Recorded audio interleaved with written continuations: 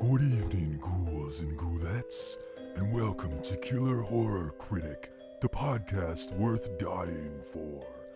Hosted by the Killer Horror Critic himself, this is the show where guests from all over the horror spectrum join to talk about some of their favorite horror films. So get snug under the covers, grab a cuddly puppy, and prepare for tonight's blood-curdling episode of Killer Horror Critic.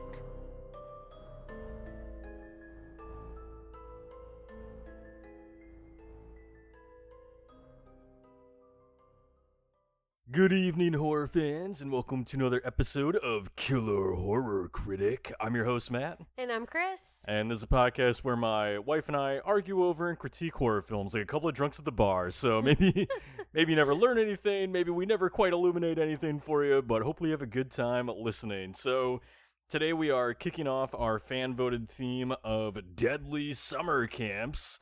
And so we thought we would start with the pinnacle of deadly summer camp franchises. Of course, Friday the 13th, and in this case, Friday the 13th Part 2 from 1981. So I know that Chris, being a huge Jason fan, is excited to talk about this one. I'm so excited to talk about my boy. I'm always excited to talk about Jason. But I would like isn't? I would like to point out on this podcast, we have talked about my boy more than we've talked about your dude. You just couldn't not mention no, that at I the beginning couldn't. of this. I couldn't. This is our third Friday the 13th episode. I am ecstatic. Yeah, well, you're making me think that I have to, put out requests for everybody of, what do you want to hear us talk about? Which movies in particular? So that I can think of themes to put out there for you all where we can, squeeze a Nightmare on Elm Street movie in. All Friday the 13th movies. No. But anyway, so that's what we're talking about tonight. But before we get into that, we have our usual spoiler-free content. So we'll let you know when we're getting the spoilers, but I always like to go over releases for the week before we talk about the movie. So coming to you this week, and again, these will all be out by the time you're listening to this. First up is a film called Caveat, which is coming to Shudder. And this is a movie where, I always feel there's a risk in making these kind of statements, because if you think that I'm wrong, then you're going to be like, that fucking Matt guy. He's always fucking exaggerating about this shit, and I hate him, But I feel confident in saying that Caveat might be one of this, if not scarier, creepier horror films of the year. There is a moment in this movie that straight up just made me scream and be like, oh, I don't fucking like that at all. And that moment actually happened a couple times to me. Basically, it's a film where I don't want to get too much into it without spoilers, but let's just say essentially a man finds himself as the captive of a woman in her basement, and the shit goes from there. Let's just leave it at that. It's a very creepy movie. It's spooky. It's chilling. I want to watch this. Yeah, there's a fucking weird, horrifying rabbit in this movie, like a rabbit toy that keeps showing up that we need figures of. So, this sounds amazing. But anyway, so that'll be on Shudder by the time you listen to this. Highly recommend that. Another one, I think I've mentioned this in releases before for when it came out to theaters, even possibly last week I probably mentioned it, but I want to mention it again because it's out on VOD now, and that is a film called Dementia Part 2. This is the one where I mentioned that it was kind of made on a dare almost, right? Oh, okay. So this is that movie again, and just to reiterate for those who missed it last week, Dementia Part 2 is basically about this handyman who's hired to go work on this woman's house, and she's this old woman with dementia, and to say anything more would spoil it, but let's just say that things get very weird very fast, and and I am confident for sure in calling this one of the grossest horror films you'll see of the year. I know I'm doing this twice in a row, but I mean it this time. It really is a nasty movie, There's multiple parts in this film that just make you gag and be very grateful that it's shot in black and white. I don't think you've ever mentioned that it's black and white before. I might not have mentioned that last week, but yeah, it is shot in black and white, and when you see it, you'll see why, because if it was in color, there are moments in this where I don't know if people can handle it. Damn. Not because the effects in it in particular are gross, it's more of the action of what's occurring, where if you're just really thinking about it, it's going to make you queasy, So, but anyway, so that one's on VOD by the time you listen to this. Really fun movie. It's not perfect. It's got its issues. It was made very quickly and again on a dare, but it is really fun. I think it'd make a great midnight movie, And then lastly, a big one. The Conjuring, The Devil Made Me Do It is coming to theaters and HBO Max, so they should be out on both of those outlets by the time you listen to this.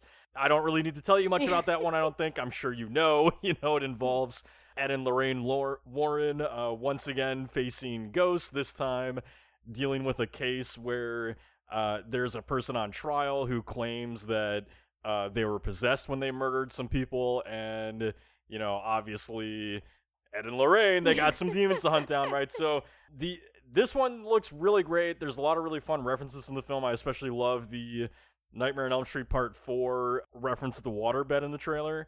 I have not seen it yet myself, but I've heard mostly good things. Definitely some mixed reviews, which does not surprise me because James Wan did not direct this iteration. So I am positive it's probably going to feel a little bit different than the past two Conjuring movies, but it still looks really good. I'm sure it'll still be a fun, creepy time, so definitely check that out if you can. So back to Friday the 13th Part 2. We're not in spoilers yet, but just to go over what the film is. So this was directed by Steve Miner, who also did Friday the 13th Part 3, as well as the films House, which I really like, Warlock, which we've talked about here before, that's a lot of fun, Lake Placid, which a lot of people really love that movie, and we've discussed that here too. Love that movie. It was written by Ron Kurtz, and essentially it's what you think it is. It follows a new group of camp counselors in training at summer camp just down the lake from Camp Blood, and this is where we get our introduction for the first time to grown Jason Voorhees going around camp and, picking people off. Is it a spoiler to say Sackhead Jason? Why would that be a spoiler? I don't know. I want to be Spoiler, careful. it's Jason, and he's wearing a sack. Look, I don't want to ruin anything. I have a tendency to spoil things. No, I don't. First of all, I don't think Sackhead spoils it if you already know that it's Jason. And second of all, the movie was... it's fucking 40 years old. I think at this point we're allowed to say it's Sackhead Jason. I think people know by this point that Jason is the killer of the Friday the 13th franchise. I'm not sure if you're aware of that, Chris. But I think they get it. He's only the most popular icon in horror history. Yeah, you just admitted he's the most popular icon in horror history. He is. No Look, takebacks. I love Freddy, but it's a battle between Michael and Jason as far as I think who's most beloved, because those fan bases are just like, they'll fucking claw your eyes out over those characters. I will. I absolutely will. But anyway, so that's what we're doing. And so before we get into spoilers, we always like to do a poll on Twitter, just kind of getting your thoughts and feelings on our Twitter at Killer Critics. So between love it, it's fine, don't like it, and never seen it, where do you think the audience falls on Friday the 13th Part 2? There's no answer other than love it because it's a Friday the 13th movie. That's true, but apparently there were a lot of people that disagree with you. So no, that's not what you think. So love it was 65.7%, so that still Fuck took yeah. it. That still took it. It's Fine was 26.3%, which I get. Everyone has their own rankings of these movies. Everyone's Friday ranking is different. Don't Like It was 3.6%. You Have No Soul. No, I'm just kidding. I'm just kidding. I do not judge people for not liking movies. And Never Seen It is 4.4%. So, yeah, I gotta admit, I'm not really surprised by that. That pretty much falls where I thought it would. Although you 4.4% need to go and watch the Friday the 13th movies. Oh, hell yeah. No, yeah. If you've never seen Friday the 13th Part 2, you need to get on that shit. Get on that shit. We're getting into summer here. It's the perfect time. It's why we're talking about these kinds of movies, so definitely, yeah, you got to go do that. So we also like to get comments from all of you and kind of see what you think of it. So these are all from Twitter. First up is at that Joe Myers. So ThatJoemeyers. And they say, best film in the entire franchise for me. Okay, that's a strong statement. Hey, we all have our favorites, That's Chris. true. Here's the thing. I do think this is, look, I love all the Friday the 13th movies, and I always hate choosing which one is my favorite because I like different aspects out of it. If I were to put you on the spot right now, could you tell me what your favorite was? Well, half the time I like saying Jason X because it pisses people off sometimes. Is that your favorite, though? I don't know. Well, because we're gonna say Jason X. it is definitely one of my favorites because of how just like dumb and like tongue-in-cheek in it. But having watched this one like more closely for doing the podcast, I do think that this one has potentially one of my favorite overall casts, because the women in this movie are so fucking kick-ass and awesome. So yeah, this is definitely, there's not a bad Friday the 13th movie, except for maybe the remake, which I don't count. Sorry. Well, and there'd be a lot of people that disagree with you there too. So there's a lot of people that love the remake. Fair enough. I'm not one of them. I like it. I don't think it's great, but yeah. but anyway, so yeah, for me, it's not my favorite either. I actually prefer part 4, because I think that that's just the ultimate combination of everything we like about these movies. Like, great characters. I think it's the scariest of the franchise. The kills are really intense. Tom Savini came back to do the makeup effects for that, and it shows, But I do think the Friday the 13th Part 2 in itself is a great movie. And, to give it credit, especially coming from Steve Miner, who is a really accomplished director, I do think it's one of the better directed Friday the 13th films. It's Absolutely. because it's just really well shot. It's well written. It feels kind of like it's got like little giallo hints to it, right? But anyway, so yes, no, I'm completely behind Joe in that it is a great movie, and Yes. I totally respect it as being the favorite in the franchise. And plus Sackhead Jason is great. Yeah, it's first Jason. Like, it's not the iconic look of Jason that we all love, right? But he's fucking fantastic, and I love him. and there's a lot of people that Sackhead is their favorite, and I get that. So You have a little doll of him. He's the best. exactly. But anyway, thank you, that Joe Myers, for the comment. Appreciate it. Next up is at Tedekin, so that's Tedakin, and they say, I pretty much love every Friday the 13th up through part 8. They are comfort watching. Fuck yeah. Yeah, no, for me, every Friday the 13th is just comfort food at this point. Yeah, I'll just add to the comment, like, I'm completely behind that, but I would also throw in Jason Goes to Hell, Jason X, and the remake. I think they're all great. I think they're all really fun comfort watches, and, anyone listening is going to be, like we just mentioned Jason X, and Chris and I have talked about that before on here. We love that movie. Yep. And we just talked about the Friday the 13th remake briefly, and I'll just also throw in, I think Jason Goes to Hell's an incredible movie, and when I say incredible, please don't take that literally and think that I mean like it's a masterfully made movie. That's not what I'm saying when I say that. What I'm saying is that it's just a fun, entertaining horror film. Sometimes like Twitter has almost, social media has almost turned it into where, I feel like everything's taken so literally, where if I say something like, this is a phenomenal movie, or this is a great movie, people are like, no, it's not. You're talking about Chud 2. That movie sucks. and I'm like, I guess the way I look at it is, yeah, it's not a perfect movie, but when I'm talking about something being great or terms like that, I look at movies with how entertaining are they? How well do they achieve what they wanted? I'm not always looking at how masterful is the camera work, how perfect are the effects. Like, that's to be considered if I'm gonna call something, or if I'm gonna like rate something, out of 10 or whatever. But what the hell am I talking about? So I guess but with Jason Goes to Hell, it's just a great entertaining movie, and I feel like it gets knocked just because it's attached to the Friday franchise and it doesn't have a lot of Jason Voorhees in it. Yeah. So I feel like automatically people just turn their nose up at it. But when you watch that movie, it's actually a really like entertaining body hopping slasher film. It is really good. I think I just realized how I have to think about that movie in terms of the franchise. It is Friday the 13th's Season of the Witch. Yeah, basically. Yeah, because and as is Friday the 13th Part 5. True. But at least Part 5 is a little bit more classically Friday the 13th. Yes, it's still very similar in execution. Yeah. But yeah, it's a really good film when you look at it by itself. But yeah, in terms of the whole franchise, it is a little bit of a bump in the road. Right. But anyway, so thank you, Tedekin, for the comment. Really appreciate it. Definitely agreed. These movies are just great comfort watches. Could watch them every year if you wanted. Every week if you wanted, every day if you wanted, I could watch one of these. Agreed. Anyway, so thank you again. And next up is at Nightmare Movies, which I don't think I have to spell that. Nightmare Movies. And they say it's the only Friday sequel that could stand alone if retitled. Yeah, I would agree with you.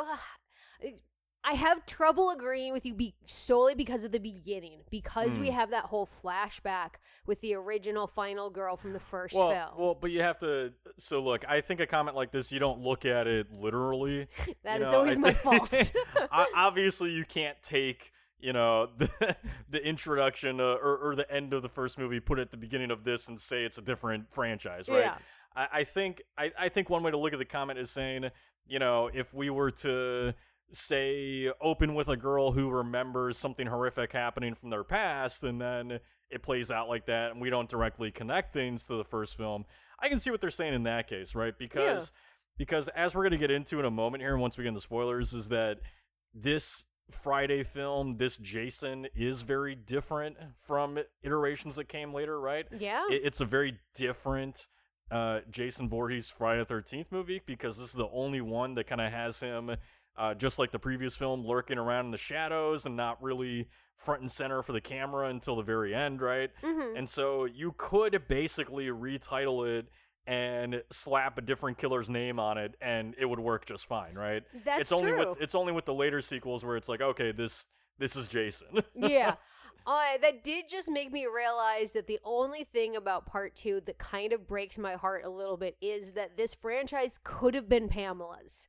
Because she's our original one, and I love my dumb backwater boy Jason, but I just got reminded that this could have been Pamela's franchise. Oh, really quick, so I don't want to spend time on this, but I don't remember if we mentioned this on the episodes or in the bonus content when we had our Patreon, but when we did our J Horror Month, I remember making the comment that in other countries like Japan, if a woman is the face of the franchise in the first movie, she gets to be the face of the franchise for the rest of the series. Yeah. In America, if a woman is the face of the franchise for the first movie, she gets belittled down to a head or a ghost or something like that, and a man takes over for the rest of the franchise. So, I mean, for God's sakes, it happened in Hellraiser. Anyway, so it happened in Hellraiser, a bunch of other movies. It's a constant theme in America where it's so goddamn hard to get a woman killer her franchise in horror. But anyway, so thank you, Nightmare Movies, for the comment. We appreciate it. Next up is at NarcoticCasser1. So that's NarcoticCasser,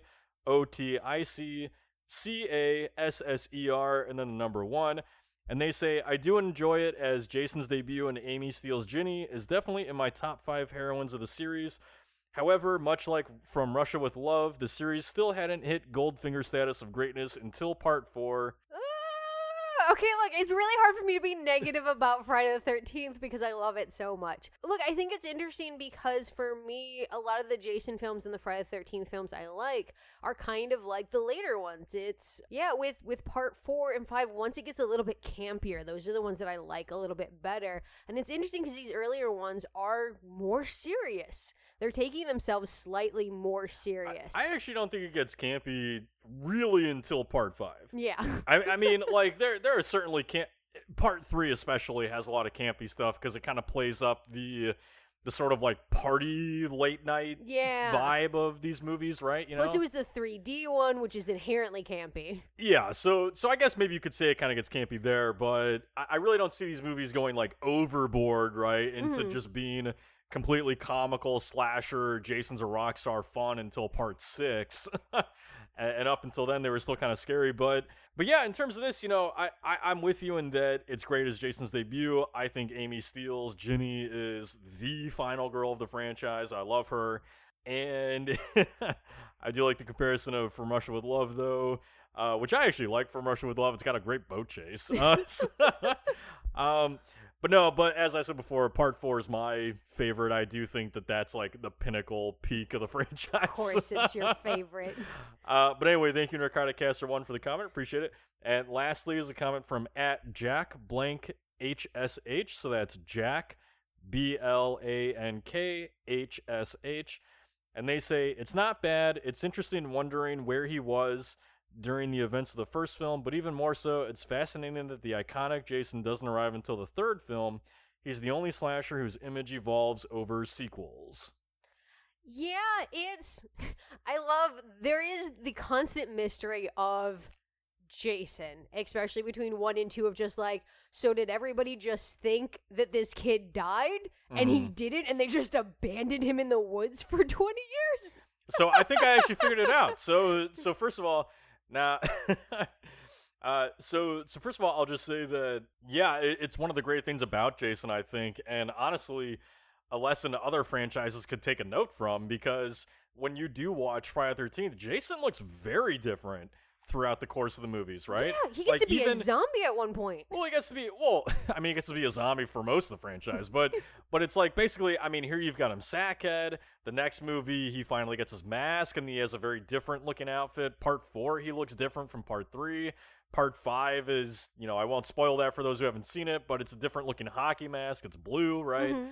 6, he becomes a zombie. 7, he's got his spine hanging out. 8, he's all wet and goopy. 9, he's barely in it and kind of a demon. 10, he's got his fucking, like, ultra, mecha Jason. Terminator look, Jason. Like, franchises should do that more often. One that always bugged me where the character never changes, or changes but in brief glimpses, was Nightmare on Elm Street with Freddy Krueger, because I always thought that Freddy could upgrade himself if he wanted every movie and have a little bit different of a look, right? And yeah, why does he want to stay in that shitty sweater and fedora the entire time? He just really fucking loves that sweater, that dirty ass sweater. But you get little glimpses of him there. But Michael Myers is the one that always bugged me the most, because Michael just always looks the fucking same. Yeah. Other than little changes in the eye holes in the mask, and like it's more fun. I think like once these figures reach a more iconic status, I think it's more fun to just give variations of them, especially if you want like great action figure toy lines, right? So there's so many Jason toys. But okay, so really quick, and then we'll get into spoiler territory here in a sec. But so really quick, I think I figured out how to explain Friday the 13th. So, okay. So bear with me for a second. But I think that when you look at these movies, okay, so spoilers for the first few movies here. I'm sorry, hopefully you've seen them. But so we've got the first film where we learn that Jason Voorhees drowned, right? Mm-hmm. And Pamela Voorhees, goes on a killing spree years later because she's pissed off and wants to get vengeance for that. And then in part 2 here, this is not a spoiler, but you have a moment where Ginny is at the bar and she says something about how, basically saying kind of like, what if Jason never drowned? What if he was lost in the woods and saw his mother die? What if this? And what's fascinating to me is that it feels like, like I feel like through my whole life there's been this debate on Friday the 13th and what those first few sequels mean and what Jason is, and it just never really occurred to me of like how simple the answer is, in that Ginny's just right. Yeah, Ginny's just right. Like we never took the time to think maybe he did get lost, or maybe, because think about it this way: what is the story behind how Jason was killed? He drowned under the watch of camp counselors who weren't paying attention. Mm-hmm. Did anyone ever stop to think of like how kind of iffy that story sounds? Where it's like they never found the body, so how did they know he drowned? Yeah. If the camp counselors weren't watching him. Nobody actually saw him drown. I love the idea that these camp counselors would rather just say that he's dead than they lost him. Right. No one actually saw him drown, as far as we know, because the story's supposed to be, well, nobody was watching him. So how do we actually know? We don't know. There's no proof. So I'm not saying that he wasn't in the lake when they lost track of him, mm-hmm. but the simple fact of the matter is they lost track of him. And so it's very easy actually to imagine this kid who, is mentally handicapped, like he ends up getting lost. Maybe he washed up on shore on the other side of the lake and he's just been living there. Yeah. Because he's the sort of kid where it's like he needs special care, right? So it makes sense that maybe he couldn't find his back way to civilization. Maybe he didn't know what to do. Maybe he made friends with the bear and decided to never leave. Maybe he did, And then it also makes sense then that, well, you got to think too, with the way that this society treats kids like him, which is horribly, mm-hmm. It's not too difficult to imagine that if Pamela Voorhees was calling for like an investigation and all this kind of stuff, it's not too difficult to imagine that cops were probably just like meh on the case and maybe gave up pretty early on. Maybe nobody really cared that much, and that's probably a big driving force in why she was so pissed off, right? Mm-hmm. And so maybe they just never found him. Maybe they didn't look hard enough. Maybe whatever, right? And so by the time he gets to the second movie, you know, Ginny even says it herself, like, he would be grown by now, right? Because another thing that we do is we see Alice in the beginning of Friday the 13th Part 2, and then this movie happens, and we think, like, oh, they're happening, like, right next to each other, right? And we never actually consider, well, actually, by a timeline, you know, she basically could kind of be being killed off way earlier than this story is taking place. Like, it could be years since that happened, right? So I'm going to get more into that when we can get into spoilers, because then I can talk about how Jason goes from part 2 to 3 and so forth. But that, I think that's the very simple explanation. Yeah. It's actually not that fucking complicated. No, he just got left in the woods. Yeah, we always overcomplicate it, but it's really simple. He just never actually drowned. No, he just got left in the woods. Exactly. And built a shantytown. Exactly. So, anyway, thank you, Jack Blink HSH for the comment. We appreciate it. So last thing we'd like to do before spoilers is talk about the tagline versus the movie and what we think of it overall. So just really quick, the tagline for Friday the 13th Part 2 was, "The body count continues." So what do you think of the tagline? What do you think of Friday the 13th Part 2 overall? Yeah, that's a shitty basic bitch tagline, but it's not wrong. The body count is getting higher. It is continuing, so I always take this very literally. The tagline is correct. Well, let me say this, because I'm gonna have a lot to say about this kind of stuff, and we're probably gonna go over time on this episode. So, because I have a lot to say about this movie. It's a fitting tagline for the way that Friday the 13th was perceived. So, when the first one came out, I mean, it was absolutely just destroyed by critics, you know, like fucking Roger Ebert, as he always was out there saying it's like depraved and, you know, who would make this garbage and blah, blah, blah. You know, basically the shit that always gets us horror fans going, oh, okay, I guess I should see that, you know? Like, it's, you know, like, critics just tore it apart. And so this second trailer, you know, it continues, or the second movie, it continues kind of the advertising ploy of the first one, which was basically to advertise it as a body count, you know, because both trailers for each of these movies and for further Friday movies have kind of like a countdown or a count up, I guess you could say, of like, it'll go 1, and then it'll show somebody about to be murdered, 2, another person about to be murdered, 3, you know, it's like counting the bodies, and this film continues that. So anyway, this series has always been wrongfully looked at, I think, as being full of characters who are just you know, meat for the slaughter, right? Yeah. Fodder for the slaughter. And it's a misconception that I think was actually created by critics like Roger Ebert, who, you know, because, you know, horror fans, like, our voice in the matter has always been kind of subdued, you know, up until recently, where it's like, you're not considered a fucking weirdo to like horror movies, you know, but there's been a battle from the general public against horror forever, you know? Yeah. And so it's not surprising that critics like Ebert, who are these big voices in that community of judgment over movies, that their opinions could kind of seep into sort of the zeitgeist, right? And so what I think kind of happened here is you've got all these critics like Ebert saying that these movies are just about the kills and the bodies and whatever, and yet when you actually really look through at least the first, like, 5 to 6 movies, the characters are actually all really good. Yeah. And they're really charming, and they feel like you're friends, and you like them, and... Yeah, and you're sad when they die sometimes. Right, and I mean, Friday the 13th Part 2, for example, your first character that you actually care about, if you don't count a certain someone from the first movie, doesn't actually even bite it until like 50 minutes in. Like, these movies actually took their time, but they're advertised as like a kill a minute kind of movies, you know, sort of like some slashers are now.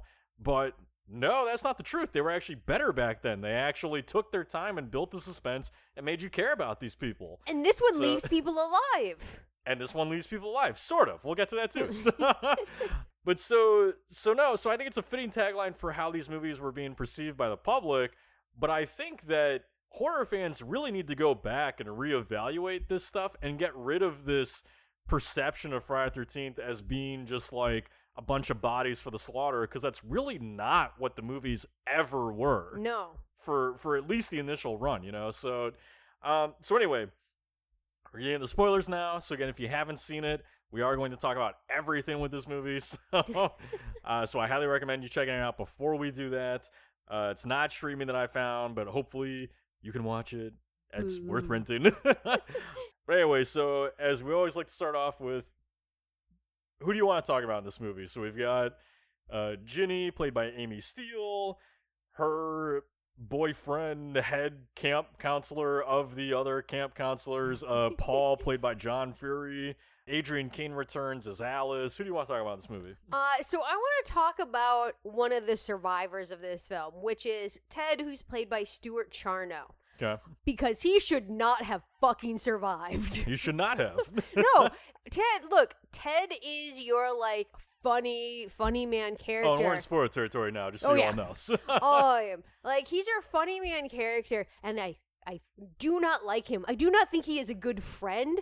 And a lot of Jason's early kills in this film, are all people who are kind of assholes or doing dickish things. Yeah. Like, the Friday the 13th films were one of the early slashers that, like, started this accidental myth in slasher films of, like, when you do bad things, you get punished. But he didn't punish Ted. And Ted needed to be punished. Well, Ted didn't have sex, so... Yeah, but, like, he's a dick. He tows his friend's car. Like, they run, like, a mile down the street thinking they got towed. Like, he scares everybody at the camp. That's fine. But, like, then you get to the bar, and he's just kind of a jerk to everybody and kind of like is just really dismissive, especially of Ginny, who's fucking twice as smart as you, Ted. She is. You know, fuck you, Ted. The one thing I want to say about Ted really quick is just how Charno is like one of those dudes, just like as a person, who is surprisingly ripped. like I remember the first time seeing this movie, and like you meet him. You know, you meet him when he's doing the practical joke of towing the car and whatever, and then you see him for the first time with his shirt off by the beach. I remember looking at it and just thinking, like, Jesus Christ, like, one of his abs could punch me in the face and knock me out. Like the dude, when you first see him, looks like the frailest, like, thinnest, like, common looking 80s man. Yep. You know, when just muscle mass was not a thing. and you look at him and you're like, oh man, like that guy looks like me. Like, I can take that fucking nerd. I could beat up that nerd. And then he takes off his shirt and it's like, never mind, his abs could kick my ass. Anyway, so I just thought that was kind of funny about Ted. But no, you're right. With Ted, he is a character that it's always rubbed me the wrong way that he lives, because in every other Friday movie, there's nothing like that. Like, if you're in the movie and you're any kind of prominent role, you die or you're the one lone survivor at the end, right? Yeah, but those tropes didn't exist yet. They didn't. Friday was making them. They didn't exist yet. But even without the tropes, like even without that, you know, it's still uncommon in a horror movie for a character to play a role as prominent as he is, because he's probably, you know, at first he feels like one of the main characters. Like he's kind of like the life of a few scenes early on, right? And so it's really surprising that he just doesn't exist for the second half of the movie. I don't remember what the story behind that is, if there is any. Like, you know, I don't know if like, you know, if Charno got like diarrhea or something and he couldn't do his death scene or whatever the reason was, because I'm sure they had to have originally had him being killed off. I don't remember, to be honest. But no, he's a character who deserves to die, and he deserves to die actually for a very specific reason that I want to touch on in a minute here. But who I quickly want to mention is just Mark and Vicky. So, you know, you've got Mark, the guy in the wheelchair, played by Tom McBride, and Vicky, played by Lauren Marie Taylor. And the reason I wanted to mention them is just kind of going back to what I was just talking about, which is this idea, this misconception of Friday the 13th characters being just nothing characters that we don't care about and we just wait for them to get killed off. Really, I want to stress again, if you're listening to this and you're a horror fan, you're a fan of the Friday films, like, speak up. Like, we got to start throwing this stuff back out into the universe of like, hey, let's stop talking about Friday the 13th and belittling it like this poorly written franchise just because it's a simple slasher. Because these characters are like, I cannot stress enough like how difficult it actually is to write characters that you care as much as I do about Vicky and Mark when they only have a few scenes in a slasher movie, right? Yeah. And that's the honest truth. Like, I love Mark and Vicky, and every time I watch this movie, I'm like, oh my god, they deserve to get together. Jason, you fucking cockblock. Like, Hey, that I put the blame solely on Mark for that because Vicky tried. Like, how the hell is it Mark's fault? Because Vicky is. How the hell is it Mark's fault that they die? What are you talking about? Oh, I'm just saying that they didn't get together sooner because Vicky is just like, let's have sex, let's fuck, let's do this, and Mark's just like, tee hee. Well, what's? No, it's not tee hee. I mean, they literally are gonna go get together after everybody goes to bed, and they're like, okay, we're alone now. Let's do this shit. I'm just saying Vicky is like hot to trot from like minute 1 with Mark, and it's just like, come on, dude. So she is. It's actually really funny. I was listening to the commentary on the Scream Factory release for this, and it's got Amy Steele doing a commentary on it. And anyway, she points out how, like, if you actually watch this movie closely, Vicky is on Mark before you even notice Vicky on Mark. Like, when they're at the beach, she's pretty much like right there next to him and everything. And it was just funny because Amy Steele refers to her as like a collie on Mark that's like practically humping him and just Yeah. Oh, it's even earlier than that. It's their first introduction because like he's just like wheelchairing like and doing just fine. And Vicky's just like, hey, do you want me to help you? You got this? And just like, oh yeah, she's gonna fuck your brains out if she gets a chance. Oh yeah, no, she you know, it's basically like the moment she saw Mark, she decided, you're my summer fuck, right? Yep. And I like you. And then she got to know him and she's like, oh, you're a really good person. Let's go fuck. Yeah. And it's funny because, like, when you watch this movie, you know, Vicky is kind of representative of how all the other women are in the film, which is very take control and confident. Yeah. And it's the men, meanwhile, who are fucking, you know, little dopes, right? Like you watch this movie and, you know, Ginny is clearly wearing the pants in her relationship between her and Paul. Yep. Like, she isn't taking any of Paul's shit, and that's why I love her. Vicky, in this case, is the one who is very aggressively hitting on Mark, you know? Like, Yep. like if he wasn't into her, it would be awkward. It's so aggressive. And then you've got Terry, who's kind of dealing with this dude who's acting like he's fucking 6 years Scott. old. I fucking hate Scott. And then I think it's what, Sandra is the other girl, right? Who is very just like pushing her boyfriend around. Yeah, and she wants to go to Camp Blood. She doesn't give a fuck what he says. She's going. Right. She's forcing him to Camp Blood. She seems like the one who kind of, you know, likes to play top in bed, right? So it's really interesting to watch these movies and see like how in 1981 here you have a film that, again, I feel like is overlooked in how well it actually treats its characters, because here you have women not being in the role where they're being taken advantage of by men. Instead, they're the ones Yeah. who are in control and doing what they want, right? Exactly. And that's just not common, especially in the genre at this time. So That's why I love the entire Friday the 13th franchise, is because the women in all the movies are generally a lot more take charge than we see in a lot of other horror films. generally, but there's a difference here in Friday 2 than we see in later sequels. Agreed. Because, you know, like, for example, let's put it this way. So, you know, in part 2, you've got Vicky, who's super in the Mark, but the film doesn't treat Vicky like she's pathetic. The film treats Vicky like a confident woman who knows what she wants and wants to go fuck this dude, right?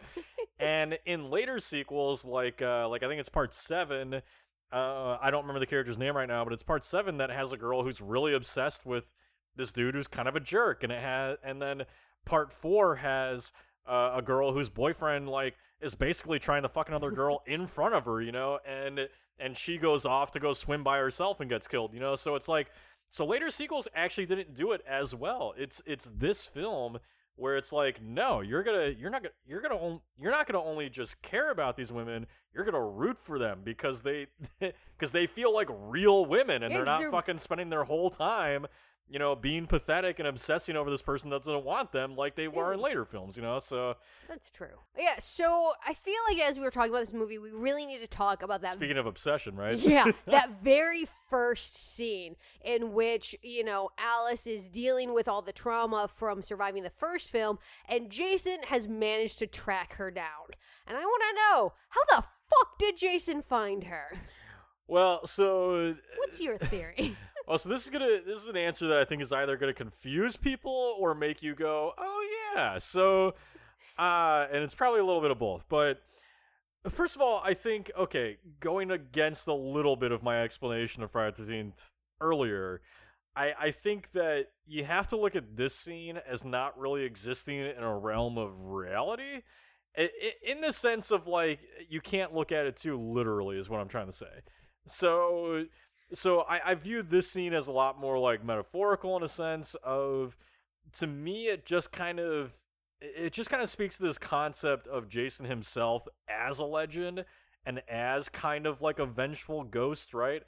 That no matter where you go, no matter who you are, if you wrong him in some sort of way, it's like a curse. He will fucking find you. He will fucking find you, and he will make sure that you never have sex again. No sex. No sex for Jason, no sex for you. Exactly. So, and no pot either. You can't smoke pot either if you're in Jason movies. So I think he's just jealous. He is just jealous. We've talked about this. He's got his sexual repression issues. But anyway, so I view him as more of like this kind of vengeful curse ghost, so to speak, right? Where in the second film, I don't think he's quite reached the status of being a ghost. I think he is still very human, actually, in the second movie. But I think that this opening kind of hints towards that, in that he has already, even though he's still human, almost kind of become a curse. He has latent superpowers. Sure. And I actually think that, like, if you look at the Hatchet franchise, that franchise from Adam Green's really interesting, because I think that franchise is kind of a reflection on what Jason Voorhees is. Mm-hmm. And that franchise makes it very obvious and clear and in your face, because you have Victor Crowley, who is straight up from the very first movie depicted as a vengeful spirit, where no matter how many times, just stab him, burn him, whatever, he will always come back because he's basically a curse on the swamp, right? Mm-hmm. And I view Jason in the same way. It's just that it's never like clearly discussed necessarily in the franchise, right? So Hatchet kind of feels like Adam Green sitting around and going, you know what? This is what Jason is. I'm just going to make a movie about that. Yeah. I always love your, like, smart dude answers to these questions. Was that a smart dude answer? It's smarter than mine, because mine looks at everything super literally, because my whole mentality with it is like, dude, the dude, Jason's been living in the forest for like 20 fucking years. He's had to hunt his own food down because nobody knows he's there. Either A, he's an amazing tracker. Like, fuck it, he just got her scent. He's just like, this bitch killed my mom. She never changed colognes. Or not cologne, she never changed perfumes. He's an impressive hunter. He just tracked her down. Or my second... He's like a bear. He can smell her menstruating. Ew! No. From miles and miles away.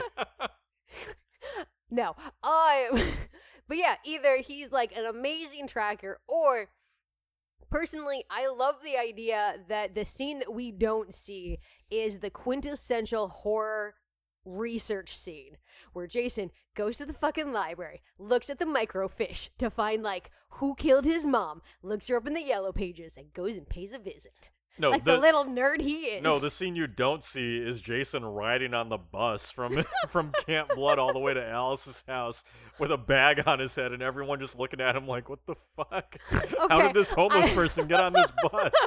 Okay, I want that scene so much, but we know Jason walked. That's why it took him so long, because he had to walk. We don't know there. that he walked. I know that he could walks. have taken the bus. Nope, he walked. With what money? With what money? He paid an animal first. I don't fucking know. It was 1981. People trading weird shit. I don't think in 1981 you could just bring like half a deer onto a bus and hand it up to the bus driver. You could if you were a hulking dude in a sackhead mask and you handed a dead animal to the bus driver. The bus driver's probably like, you know what? I don't get paid enough to kick this person off the bus. I will take your dead animal.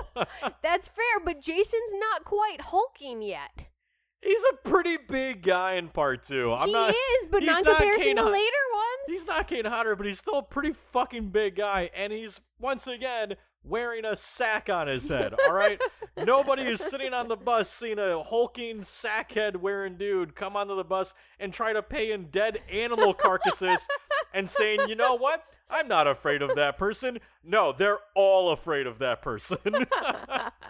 So he very well could have taken the goddamn bus. Anyway, so that's my answer. So for you, like, what are your thoughts on Jason as he's depicted in this one compared to later compared to later entries, since it is so different? It's, this one's really interesting for me because we don't watch number 2 too often. And for me, it's interesting because this is Jason at his most human. Like, this is the closest that Jason in the entire franchise comes to actually being a human killer, which honestly, I found on watching this rather endearing. Like, I love Jason more now because the way that I'm kind of interpreting this movie, because it's me, I always have to add headcanons and motives and personality to these characters that potentially don't exist. And so the way I kind of take it is that, like, this was Jason's kind of attempt at rejoining humanity a little bit. He had been in the woods, his mom died, he got vengeance, dealt with that, and decided, you know what, maybe I will try to engage with humanity a little bit more, but he's been so sequestered that he doesn't really know how. And this movie for me very much feels like Jason going, maybe I'll try. Wait, this dude's a jerk. I gotta kill him. That guy's an asshole. I think I have to kill him because it's the only way he knows, like Ginny talks about in the bar. And then he goes, you know what? Fuck it. All humans are terrible. I'm done with this. I'm going to lean towards the supernatural. I'm not going to be human anymore. So look, straight up, this is why I don't think the Friday the 13th remake is as good as everybody always says it is. Is it because of the stupid fucking tunnels? No, it's not because of the tunnels, I although hate I the do fucking think the tunnels tunnels. are stupid, I all right? hate the tunnels. The tunnels are ridiculous. They're dumb. They never need to be in the movie because I prefer not having an extraordinarily ridiculous explanation between how he transports. Yeah. But no, it's not about that. What I'm getting at, and look, I want to clarify too. I like the remake, all right? I just don't think that it's better than all of the earlier films the way that everybody always likes to talk about it is. And the reason is what you just described is why I don't like a lot of the slasher remakes as much as the original. Because a lot of these remakes decided, well, we want to have an empathetic villain, but we're going to shove it in your face until there's no way that you can't be somewhat empathetic towards them. Mm-hmm. You know, like, I mean, the Halloween remake, you've got, you know, Michael Myers. We spend like 45 minutes with Michael Myers as a kid. And his fucking shitty family. And watching him get bullied with his shitty family and all that, right? The Nightmare on Elm Street remake, you spend most of the movie thinking that Freddy was wrongly accused, you know? Texas Chainsaw Massacre, like, eventually those movies started really getting into, like, the psychology of Leatherface and how he was tortured and stuff as a kid, right? And bullied and all that. And I think Friday the 13th Part 2 is the perfect example of how you can do both, but not have to spend so much time trying to shove it in our goddamn faces when you just have... It's just good writing, for fuck's sake, you know? Like, Friday the 13th Part 2 is Jason at his most sympathetic because when you're watching this, Jason does feel very human. Mm-hmm. And it goes... And the movie doesn't need to tell you that. You know, it shows you through different examples, like, even from the very beginning. You know, when the kids are first arriving, there's a tree in the road. And it's such a simple way to say... Or such a simple but subtle way to say that Jason does not actually like killing. Yeah. He doesn't actually want to kill. He wants these kids to not invade his home because he wants his privacy, right? Yeah. He put that tree there to stop them. Granted, not a very effective method, but he tried it anyway because that's his way of being like, I don't want to kill you, but if you come in my lawn, I will shoot you, right? So, like he's sympathetic in that way. He's sympathetic throughout the rest of the film in the sense that, you know, we've got Ginny talking about him of like, well, you know, maybe he is this lonely kid. You see him kind of struggling a little bit with killing everyone off, and it's something. This is something I never hear talked about with this movie, is that Jason spends the first night. He kills Ralph from the first film, but he spends the first night observing the kids and kind of like stalking them, and almost kind of like he's weary of them a little bit, right? And that's so different from sequels that came later, where it's like the very night that the kids get there, they're all gonna fucking die. Yeah. But in this one, it's on the second night that he goes after them, because he had to kind of like almost in a sense get up his courage, right, to go do what he has to do. And then you see him just constantly kind of fucking up in the finale, where he's like standing on a chair and it breaks, and he's almost like a Three Stooges character, right? Where he's just so clumsy and oafish, and he's having a hard time like actually getting Ginny, right? He gets kicked in the balls. Right. So in a sense, it's like his mother was way more vicious than he is. Yes, she was. And it's not until the third film that Jason really comes into his own. In the second movie, he is an empathetic character. He is someone that, he's a vicious killer, and you don't want to be his friend, but you also sort of get him and get why he's doing these things, and you feel bad for him. Well, and I think it's also this thing that, like, I feel like sometimes, like, the big movie studios kind of forget is, look, we like horror, we like our killers. If we like one of them, we're gonna come up with ridiculous headcanons of why we can like them to justify why they're our favorites. Well, but even beyond that, though, like I'm just making the simple point of like good writing is subtlety. Yeah. All right, like for any of you listening, like that is the key. All right, is subtlety. Is you don't like really, like I've studied like how screenwriters will, you write kind of like your vomit draft of something, right? Mm-hmm. And then and in that vomit draft, characters are going to speak very directly. They're they're gonna say exactly what they're thinking sometimes in these vomit drafts. And then you watch how a writer improves that scene over and over and over again. And as they do new drafts, the characters become more and more subtle in what they're saying. Mm-hmm. Friday the 13th Part 2, compared to something like the Halloween remake or whatever, is an example of like how some of these movies were just better written. Yeah. Because we can create this whole empathy and backstory and all this stuff to Jason with nothing. Like we're really given almost nothing. A tree in the road, Ginny talking about him for 1 minute. Like that's all it takes for us to empathize with Jason. Yep. And here you have, something like Halloween spending 45 minutes being like, hey, look at this bullied kid. You should care about him, And I end up not caring about him and wanting everyone to die. Well, because Rob Zombie likes to write his horrible redneck families. And then one last thing I want to say really quick here as well is that speaking on, Jason kind of being this character that we empathize with, and that I want to emphasize to a degree, all right? Like it's not we're not rooting for Jason in this movie, but or maybe you are. I'm always rooting for Jason. He's still doing horrible things, but something that's interesting here too that's never really explored as much again either is that I think there's a kind of undertone in this movie that sort of deals with kind of a commentary, honestly, on like white people taking over indigenous land and doing terrible things to indigenous people, because white people suck, as we've especially learned in the last couple of years. And I say that because, there's a few little notes here. So first of all, you have Jason, who is very protective of his land, right? Mm-hmm. It's not technically his land, but we look at it as Jason's territory, right? He was murdered there. It's his. Sure, exactly. So we look at it like his land, but he's not directly seeking out killing these people, right? He's trying to protect his land, and it's only when they invade his land that he goes out to kill these teenagers. And that's the same case with all the other movies. Like all the other movies don't make as much of an emphasis on it, but that's the key point. They're only dying because they invade Jason's territory. Yeah. But so there's that. But then the reason that I started thinking about how that relates to indigenous people is that you have a couple scenes. One where speaking of, Ted from earlier, Ted's depiction of Jason to scare everyone at the campfire is as, our horribly skewed view of Native Americans, right? Ew. Where he comes out like, naked almost and wearing a little like tribal skirt, and he's got a spear and like a very offensive mask on, right? Yep.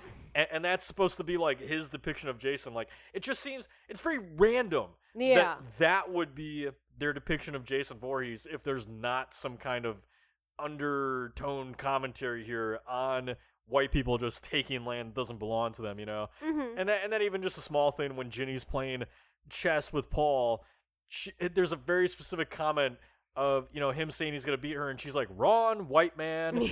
And she's obviously referring to the chess pieces. Yeah. But it still kind of feels like a line of dialogue where it's like, I feel like we're kind of talking about how shitty white people are. Yeah, I can see that. I feel like another thing that we kind of get in this film a little bit is like this theme of motherhood, especially coming off of like the killing of Pamela Voorhees and Jason's kind of reaction to that, and Ginny, how she kind of gets away from everything. So what are your thoughts on that theme? Quickly, as I always do lately, before I answer what you just asked, I want to make one last look, people. I give up. Look, people. This is the point where I've been drinking and I am just not ready to move on. So, so really quick, one last point I wanted to say is that another thing is why I think you see such a change in Jason from part 2 to part 3, where he does become more sort of zombie-like and less sympathetic and all that, is because, especially considering the time and how poorly this country treats people like Jason, right? You know, and I'm talking about Jason as a kid, because of how poorly this country treats people like that.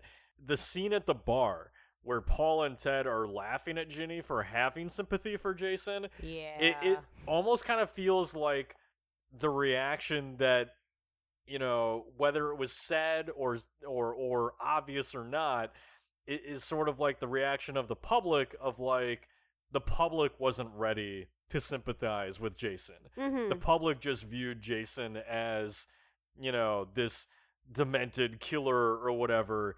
And so this, you know, so the studio and the franchise almost kind of course corrects that for part 3, and we don't really go back to we sympathize for Jason, right? Yeah. They tried to make him a rapist in 3. They did. And I'm really not okay with that. It's it's the only part of Friday the 13th lore that I just strike from my headcanon. Oh yeah, no, that stuff in part 3 is just not okay. No, Jason doesn't fuck. End of story. Right. So it does kind of feel like that scene at the bar was kind of like, hey, yeah, no, we don't empathize with Jason because we're white American dickheads. Yeah. But anyway, okay, to answer your question, thoughts on motherhood. Yeah, so in recently revisiting this, I don't know if this is something that I had ever thought about before, or if I'm just kind of noticing it now, but I feel like this movie is actually one big giant commentary on motherhood and on the fear of it, and it's all kind of shown through Ginny. So before anybody is squinting their eyes and be like, what the hell are you talking about? If you really watch this closely, I do believe that Ginny is pregnant in this movie. Yeah. And if she's not, then metaphorically, I think it's hinted at or talked about. Because, let's put it this way. To give you why I reference it this way, first of all, there's a scene in this movie where her and Paul are about to get it on, and we get that they have fucked before. They've clearly been fucking for a while. Mm-hmm. And Ginny starts to say to him, I have something to tell you, and Paul more or less is like, hey, shut up. Yep, like he's done the entire movie. Right, he's like, hey, shut up for a second. We're gonna fuck now. So, yeah. But she's about to tell him something, and it feels like her about to say, like, I'm pregnant. Yeah. You know, like, those feel like the words that are about to come out of her mouth. So you can throw that over your shoulder if you want, but then you start looking at other moments in this movie, and what do we have? We have Ginny show up to camp. What are the very first words out of her mouth? I'm late. Yep. The very first words out of her mouth are, I'm late. In her little red car. In her little red car, which you could look at as representing, you know, the menstrual flow. Ew, god damn. She's late. Yeah. She's late with her menstrual flow, right? So she's, and then her first conversation with Paul is basically Paul forcing her into saying, I'll never be late again. Mm-hmm. And it feels like, you know, so good writing is when you can write a scene that has dialogue that's about something else on the surface, but underneath is about something completely different. Mm-hmm. Again, it's about characters not saying directly what they mean. So when you watch this scene with them having this conversation about her being late, you can look at it as Paul basically saying, I don't like that you're pregnant, and you need to get rid of that baby, and you need to never be late again. and Ginny eventually gives in and is like, you're right, I won't ever be late again. We're going to fix this problem, and it won't happen again, right? So so there's little things there. But then as the film goes on, too, you got her scene at the bar where she's sitting there contemplating the relationship of a mother and child. Mm-hmm. And she feels empathy. She's the only character in the whole movie that feels empathy for that.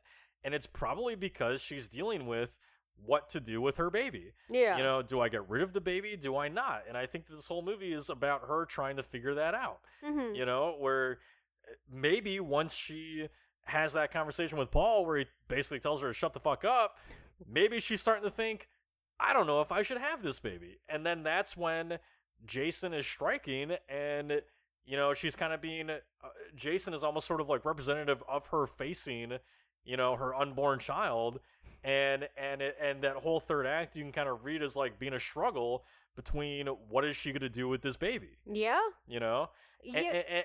And just one last thing I'll say about it, but there's also a theme of parenthood all throughout this movie, where that a lot of other sequels in the Friday franchise don't have, which is Ginny and Paul are our main characters, and they feel like the parents of everybody. Mm-hmm. They go out to the bar, they have a few drinks, and then they come back, and it's like they're coming back to check on the kids and see what fucking shit the kids got into, and they find the blood, which is getting murdered. Well, they find the bed covered in blood, which is almost kind of like discovering your kid had sex or something, right? So, what kind of sex are they having? Oh, their first time, right? Where you That's break a the lot of cherry. blood. It's probably too much blood, but Too much blood. but the point is, like, they have a very parental vibe to them, and our main characters in other Friday sequels all feel more like teenagers. Yes. So they're very different in that way. Yeah, I definitely agree with you on a lot of that. I think my viewpoint with Ginny and how she's dealing with it is like, I agree with you. I think that she's pregnant. I think that what Ginny is more struggling with has kind of less to do with Paul and more, look, having a baby, especially in the time period that she is having a baby, very much destroys lives. And it sucks saying that. But like, as a woman, it's really difficult to have a baby and keep having a career. So the thing that I kept noticing... It's really difficult just any time to have a baby and not have it fuck up your life a little bit. Exactly. And so the way I kind of take it is like the first part of this movie is Ginny kind of struggling with the fact that she doesn't really want to keep this baby because she's smarter. She's more capable than everybody around her. She's a child psychologist. She is. She's... But I say that as like she's one of the only final girls in Friday that we actually know something about besides they're a camp counselor. Exactly. Like, and that's the thing is just like Ginny is so much smarter. She has such better potential than anybody else around her, and she's answering to these dumbass dudes who don't know what they're doing. Well, and that's why it's interesting too, because when you watch this movie, every single one of the kind of male figures that stand as either a false protector or a warning or any sort of protection, so to speak, they all die. Like Crazy Ralph is kind of like the condom is like, don't have sex, go away from this camp, because he's fucking watching you. No, he's like the condom. He's like, don't have sex. He's like the warning label of like, you may become pregnant by going to this camp. Or only in his case, it's like, you may die by visiting Camp Blood. So like Crazy Ralph dies. The sheriff dies in the beginning, right? Mm-hmm. Paul eventually, in my opinion, dies, which I'll get to in a second. So all of these figures are kind of being taken out. So it's like it's like those single mothers where all of the men in their lives leave, and then they're kind of left to deal with it on their own. Or in another sense, a lot of women, I imagine, before you have the conversation you're pregnant, you're probably going through it in your own head of like, what am I going to do about this kid before you even tell anybody, right? Yeah. And again, that's what I think this whole movie subtextually is about with Ginny, is really just her working through, like, what am I going to do about being pregnant? Yeah. Which is why I think that in the end, when she puts a machete through Jason, I think that's kind of her deciding, I'm not going to have this kid. Yeah, I absolutely agree with that. Because for me, I see Jason from Ginny's point of view. Jason is the symbol of the sacrifices that you have to make sometimes when you're a mom. Being a parent requires sacrifices. And a lot of times it's your social life, it's your career. Sacrifices must be made. Ginny ain't ready for that shit. She wants to have beers at the bar and live her life. Well, and that's kind of the thing is, like, if you have a partner that you really feel like you can depend on, maybe it would be better. But Paul is not that person, because she is fighting Jason alone for most of it. And, like, in the end, she has to take on the ugly, disgusting, gross mantle of motherhood that is Pamela Voorhees' sweater, which I think is very symbolic of how she feels about motherhood. Oh, 100%. She has to become a mother in that moment, and it's disgusting. Yeah. Now I want all of you listening to know that we are not saying motherhood is disgusting. Exactly. But from Ginny's point of view in this movie, it seems like Ginny is basically thinking, I ain't ready for this shit. Yep, I don't want to deal with this. I'm not prepared to do any of this, which I think is a very responsible mentality to have. And, you know, if you end up chopping up a backwoods man to, like, get through your therapy of dealing with your feelings, you know, so be it. Listen, I think everyone needs to slaughter a backwards man in order to work through some issues. Please don't actually go kill anybody. Haha, I bet you all didn't think we could find interesting subtext with Friday the 13th Part 2, did you? But we did, I think. Matt is dedicated. But so lastly, because I know we're going to run over time here with this, like I said we would. So one of our listeners, a big supporter of ours, James Shannon. So this is at James Shannon Mo 2. So that's James, SHANNONMO, and then the number 2. He wanted to ask us our thoughts on the ending and what we kind of think of the sort of debated fan theory of whether or not this is a dream or if it was real. So what do you think? What do you think is the answer to James' question? So I think that it's real up until the ending chop that Ginny has in the hobo shack. Okay. Once it gets to her and Paul walking back to the cabin, finding Muffin, the dog, and Jason bursting through the goddamn window without his sack head on, I think all of that is a dream. I think that that's at that point Ginny just processing stuff, because honestly, I think that in that final scene in the hobo shack, wait, it's a hobo shack. It's a Jason shack. It's a Jason shack with a fucking toilet connected to nothing. The ground. Yeah. It's connected to the ground. It's a porta potty. It's not a... Ew. But, like, I honestly think that you have your last battle in there. Paul dies. Jason is grievously injured, and like a wild animal is just like, fuck this nonsense. I'm gonna go into the woods, train like a mofo, so that I can come back for number 3 and kick everybody's ass. Nope, this is where I think you're on. So... Fuck it. So you actually think that the ending happened? Well, you think Jason dived through that goddamn window? Well, first of all, the director Steve Miner says it's all real. I don't give a shit what he says. Well, neither do I. My reaction to Steve Miner saying that it's all real is bullshit, Paul or Steve or whatever the hell your name is. Like, fuck your name. Because I think that that's crap. Like, yeah. I don't think that it's real, because when you really start to analyze it, like, it just doesn't fucking make sense, right? Yeah. So I actually do think that last sequence is a bit of a dream. I think that from the moment that Ginny slices into Jason with the machete, I think everything after that is a dream until the next morning when the ambulance is taking her away.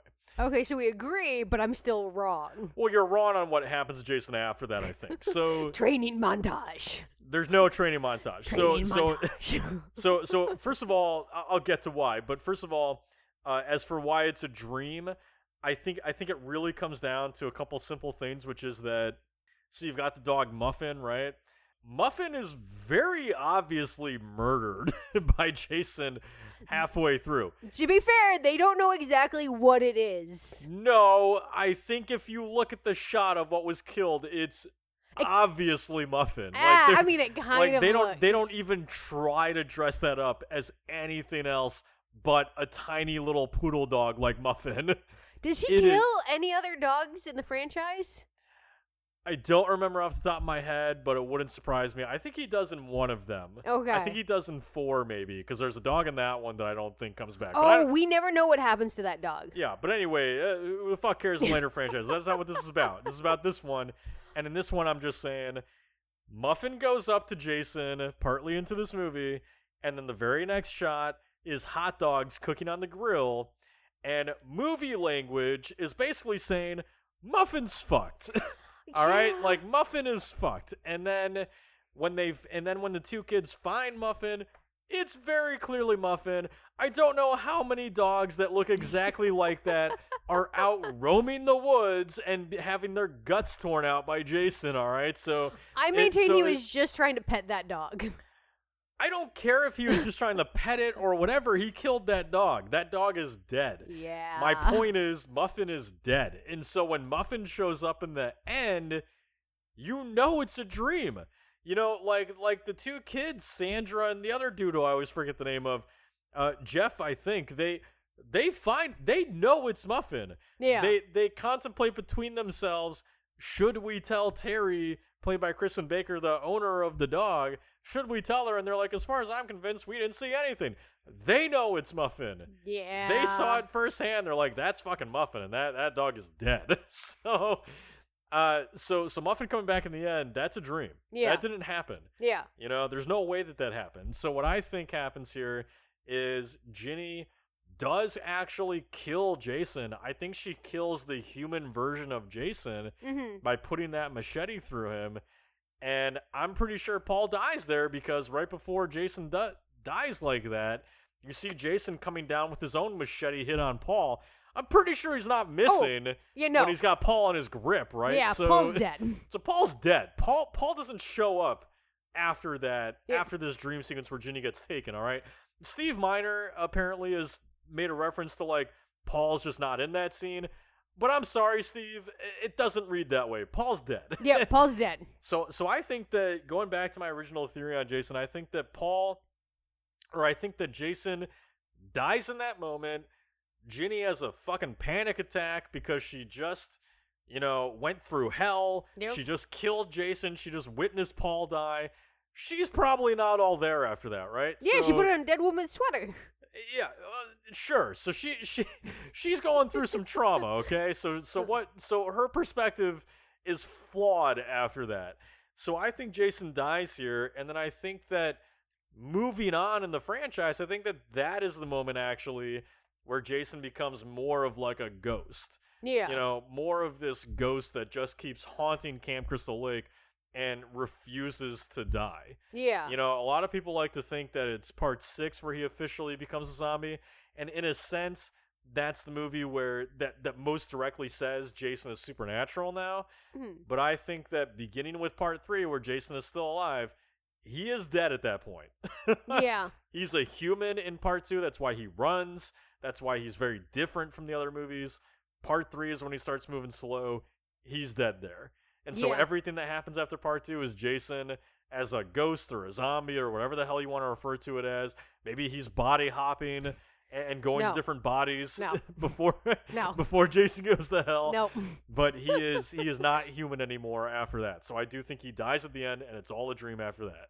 I can get with that. I still think, even if he's not alive, even if it's spiritual, training montage. All right, whatever. What is your...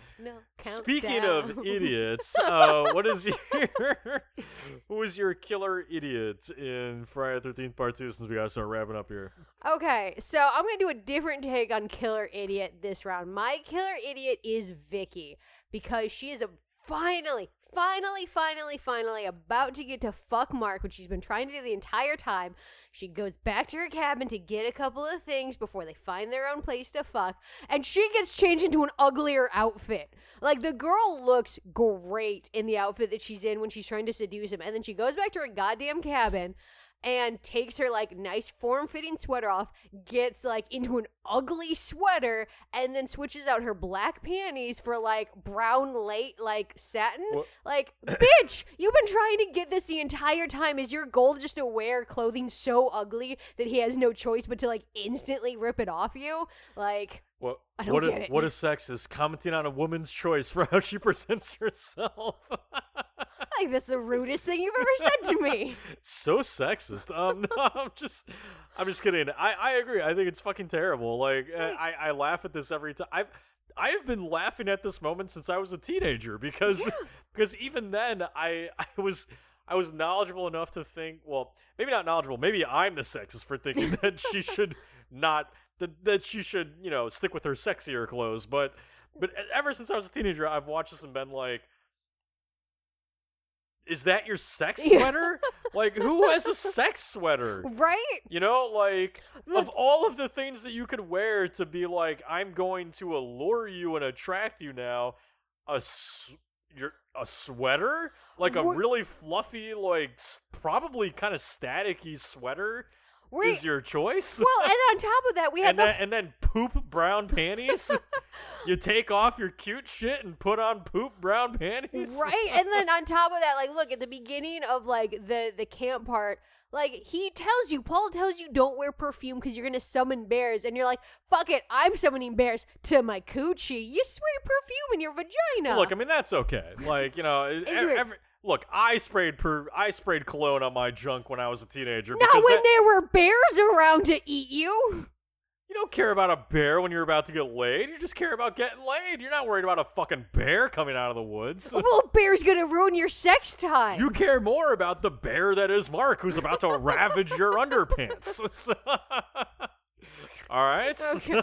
I will say, if anybody can give me like a legitimate reason for why she would change into this outfit for sexy time, I will accept any of it. I want to know a reason. Somebody please give me a reason to not think that this girl is dumb and shooting herself in her own foot. Well, it's not dumb. I mean, I think just the reason is very simply like we all have our idea of what makes us sexy, and what we think makes us sexy isn't always sexy to other people, So Fair enough. her sweater and poop brown panties, don't appeal to me, but maybe they've worked for her in the past. I don't fucking know. I don't know. I don't get it. Maybe she lost her virginity to that sweater and she thinks it's hot. I have no fucking idea. Ew. Anyway, my we're going so over time with this one, just how much we love this movie.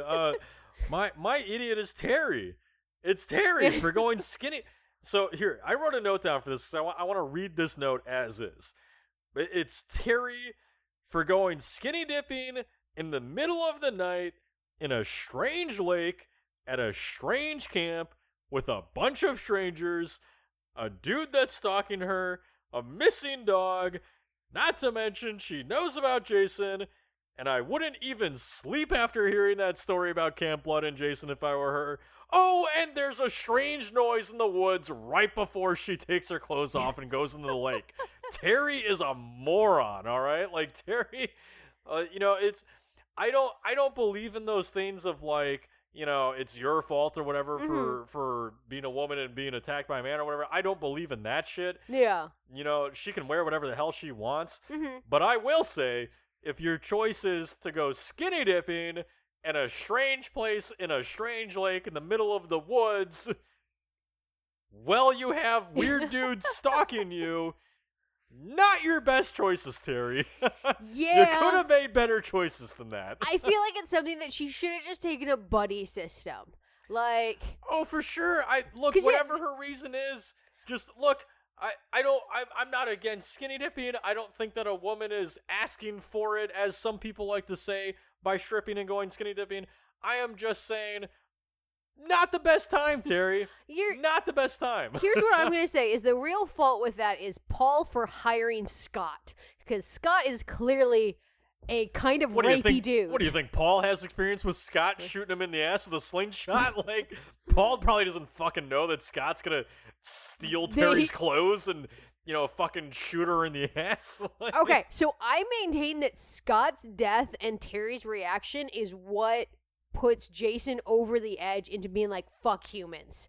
Because, here's the thing. Up until that point, Jason, he's killed Ralph and the sheriff, but up until that point, Jason's like, maybe the teenagers are okay. Yeah, because he's just like, look, he kills Ralph because he's being a creepy peeping Tom. And Jason knows that that's not okay. Let me finish. He kills Ralph for being a creepy peeping Tom. He kills the sheriff because the sheriff's a fucking asshole who invades his personal space. And then he kills Scott because Scott's being a creepy asshole. And then, like, he shows up to be like, hey, Terry, look, I took care of that creep for you in the only way he knows how. And Terry fucking screams in his face, and he's like, oh, no, I don't need that shit. Fuck you, I'm done. I'm sorry, but no, hon. I don't care, it's my headcanon, I can do what I want with it. Teenagers let him drown. He watched his mother murdered by teenagers. He's I'm pretty sure trying. he's over people by this point. I think it was his last straw. I don't think Terry being ungrateful for him killing Scott was his tipping point. All right. So, anyway, who's your killer death of Friday the 13th Part 2? I don't know why I can't say that title. I think for me, honestly, it goes to killing Crazy Ralph because, like, look, he gets, what is it, like, carotid? Is that the term? When you get, like... I've never heard that term. Okay. So, like, he gets ostensibly strangled to death, but it's not just with string or wire like we're normally used to seeing. It's with fucking barbed wire, which is intense, and Jason's holding it with his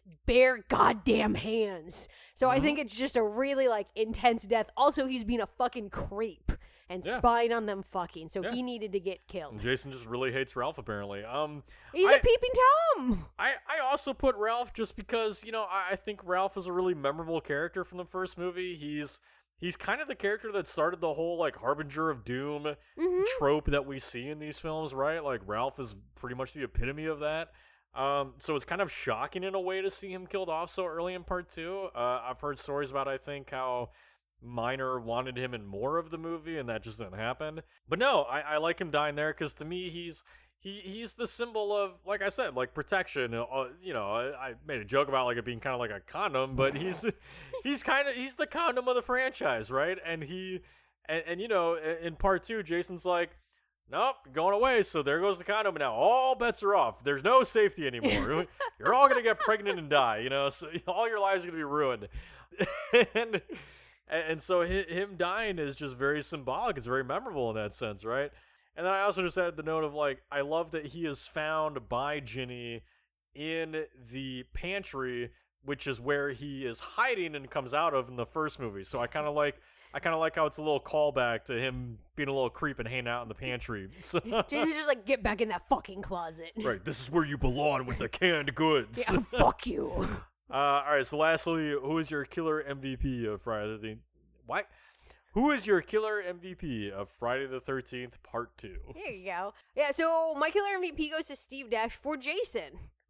Because I fucking love Jason, and he was amazing. And plus, this dude got, like, pretty injured on this film. Like, yes, he did. Yeah, his hand got injured so bad that he had to go to the hospital for, like, 13 stitches. Amy Steele accidentally chopped it with a machete. Yep. He got rug burn on his eye from wearing, like, that sack and everything like that. So, like, dude was fucking dedicated. And I also personally love that when he goes to conventions, apparently when he signs the real Jason, since he was the first. Well, he was, although Ari Lerman likes to take that title as being the kid Jason in Part 1. But no, look, Steve Dash is great. I think Steve did a great job as Jason. Like I said, he brings empathy and terror to the character. As a person, he really was a committed performer. He got injured multiple times on this movie. Like you mentioned, his finger got chopped by Amy Steele. And she actually tells a great story about that on the commentary, which I highly recommend you all listen to. It's not a great interview because I think the interviewers are kind of blah. but Amy has a lot of great stories.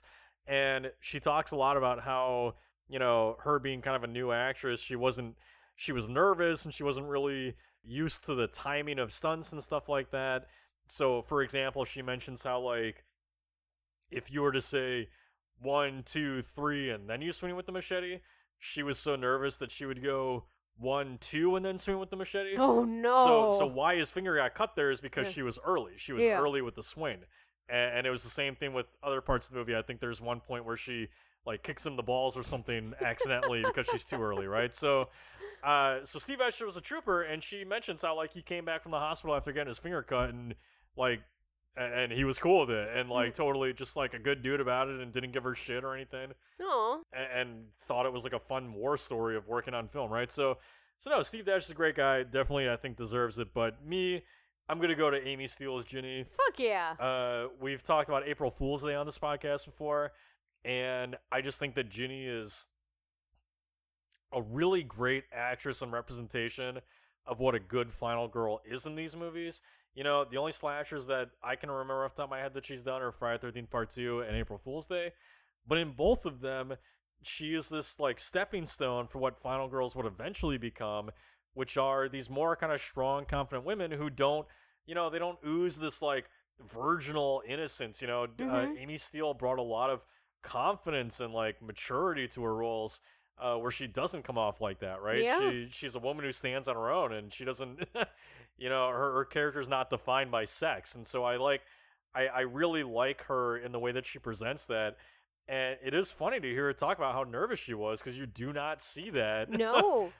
In her performance in Friday. So No, she was really dedicated. The little bit that I read was that she was really dedicated to having a character who was very kind of cold and standoffish, both to Paul and to the audience. She accomplished that so well. Like, yeah, I'm with you. Amy Steele is just fucking amazing in this film. No, she's great, and Amy should have, as far as I'm concerned, Amy should have been cast in a whole lot more horror movies than she was, because I thought she was fucking great in this and April Fool's Day. I know she's not much of a horror fan, so maybe that had something to do with her not taking certain roles, but but I still wish she would have been in more. But anyway, so that's gonna do it for us on Friday the 13th Part 2. Hopefully you've enjoyed that. I know we go way over time on this one. We just really love Jason. Next week is going to be the film Madman, which I've already been informed multiple times by people is not a summer camp movie, quote unquote. We'll be the judge of that. Well, if I remember correctly, it does take place in the fall. I'm just saying this ahead of time before you all fucking criticize me for choosing it for Deadly Summer Camps, but it's still about a camp, all right? So fuck you. I'm excited. This is the only one this month that I haven't seen yet, so I'm excited to watch it. Right. So anyways, that film is streaming on Tubi, so you should be able to catch it there if you can beforehand. Otherwise, just thank you so much as always for listening. Hopefully we said something about Friday the 13th Part 2 that, you know, that maybe you haven't heard before. I mean, it's kind of hard to talk about a movie that's 40 years old and say anything new with it, but hopefully we did that. Otherwise, hopefully you just had a good time. And yeah, that's going to do it for us. So I'm Matt. And I'm Chris. And have a great night, horror fans. Bye. I hope you've enjoyed tonight's episode of Killer Horror Critic. If you'd like to scream with us some more, please subscribe on iTunes and follow us on Twitter at KillerFromSpace, as well as Instagram at Killer_Horror_Critic. New episodes release every Friday, so keep your eyeballs peeled, just the way I like them. Have a good night, horror fans.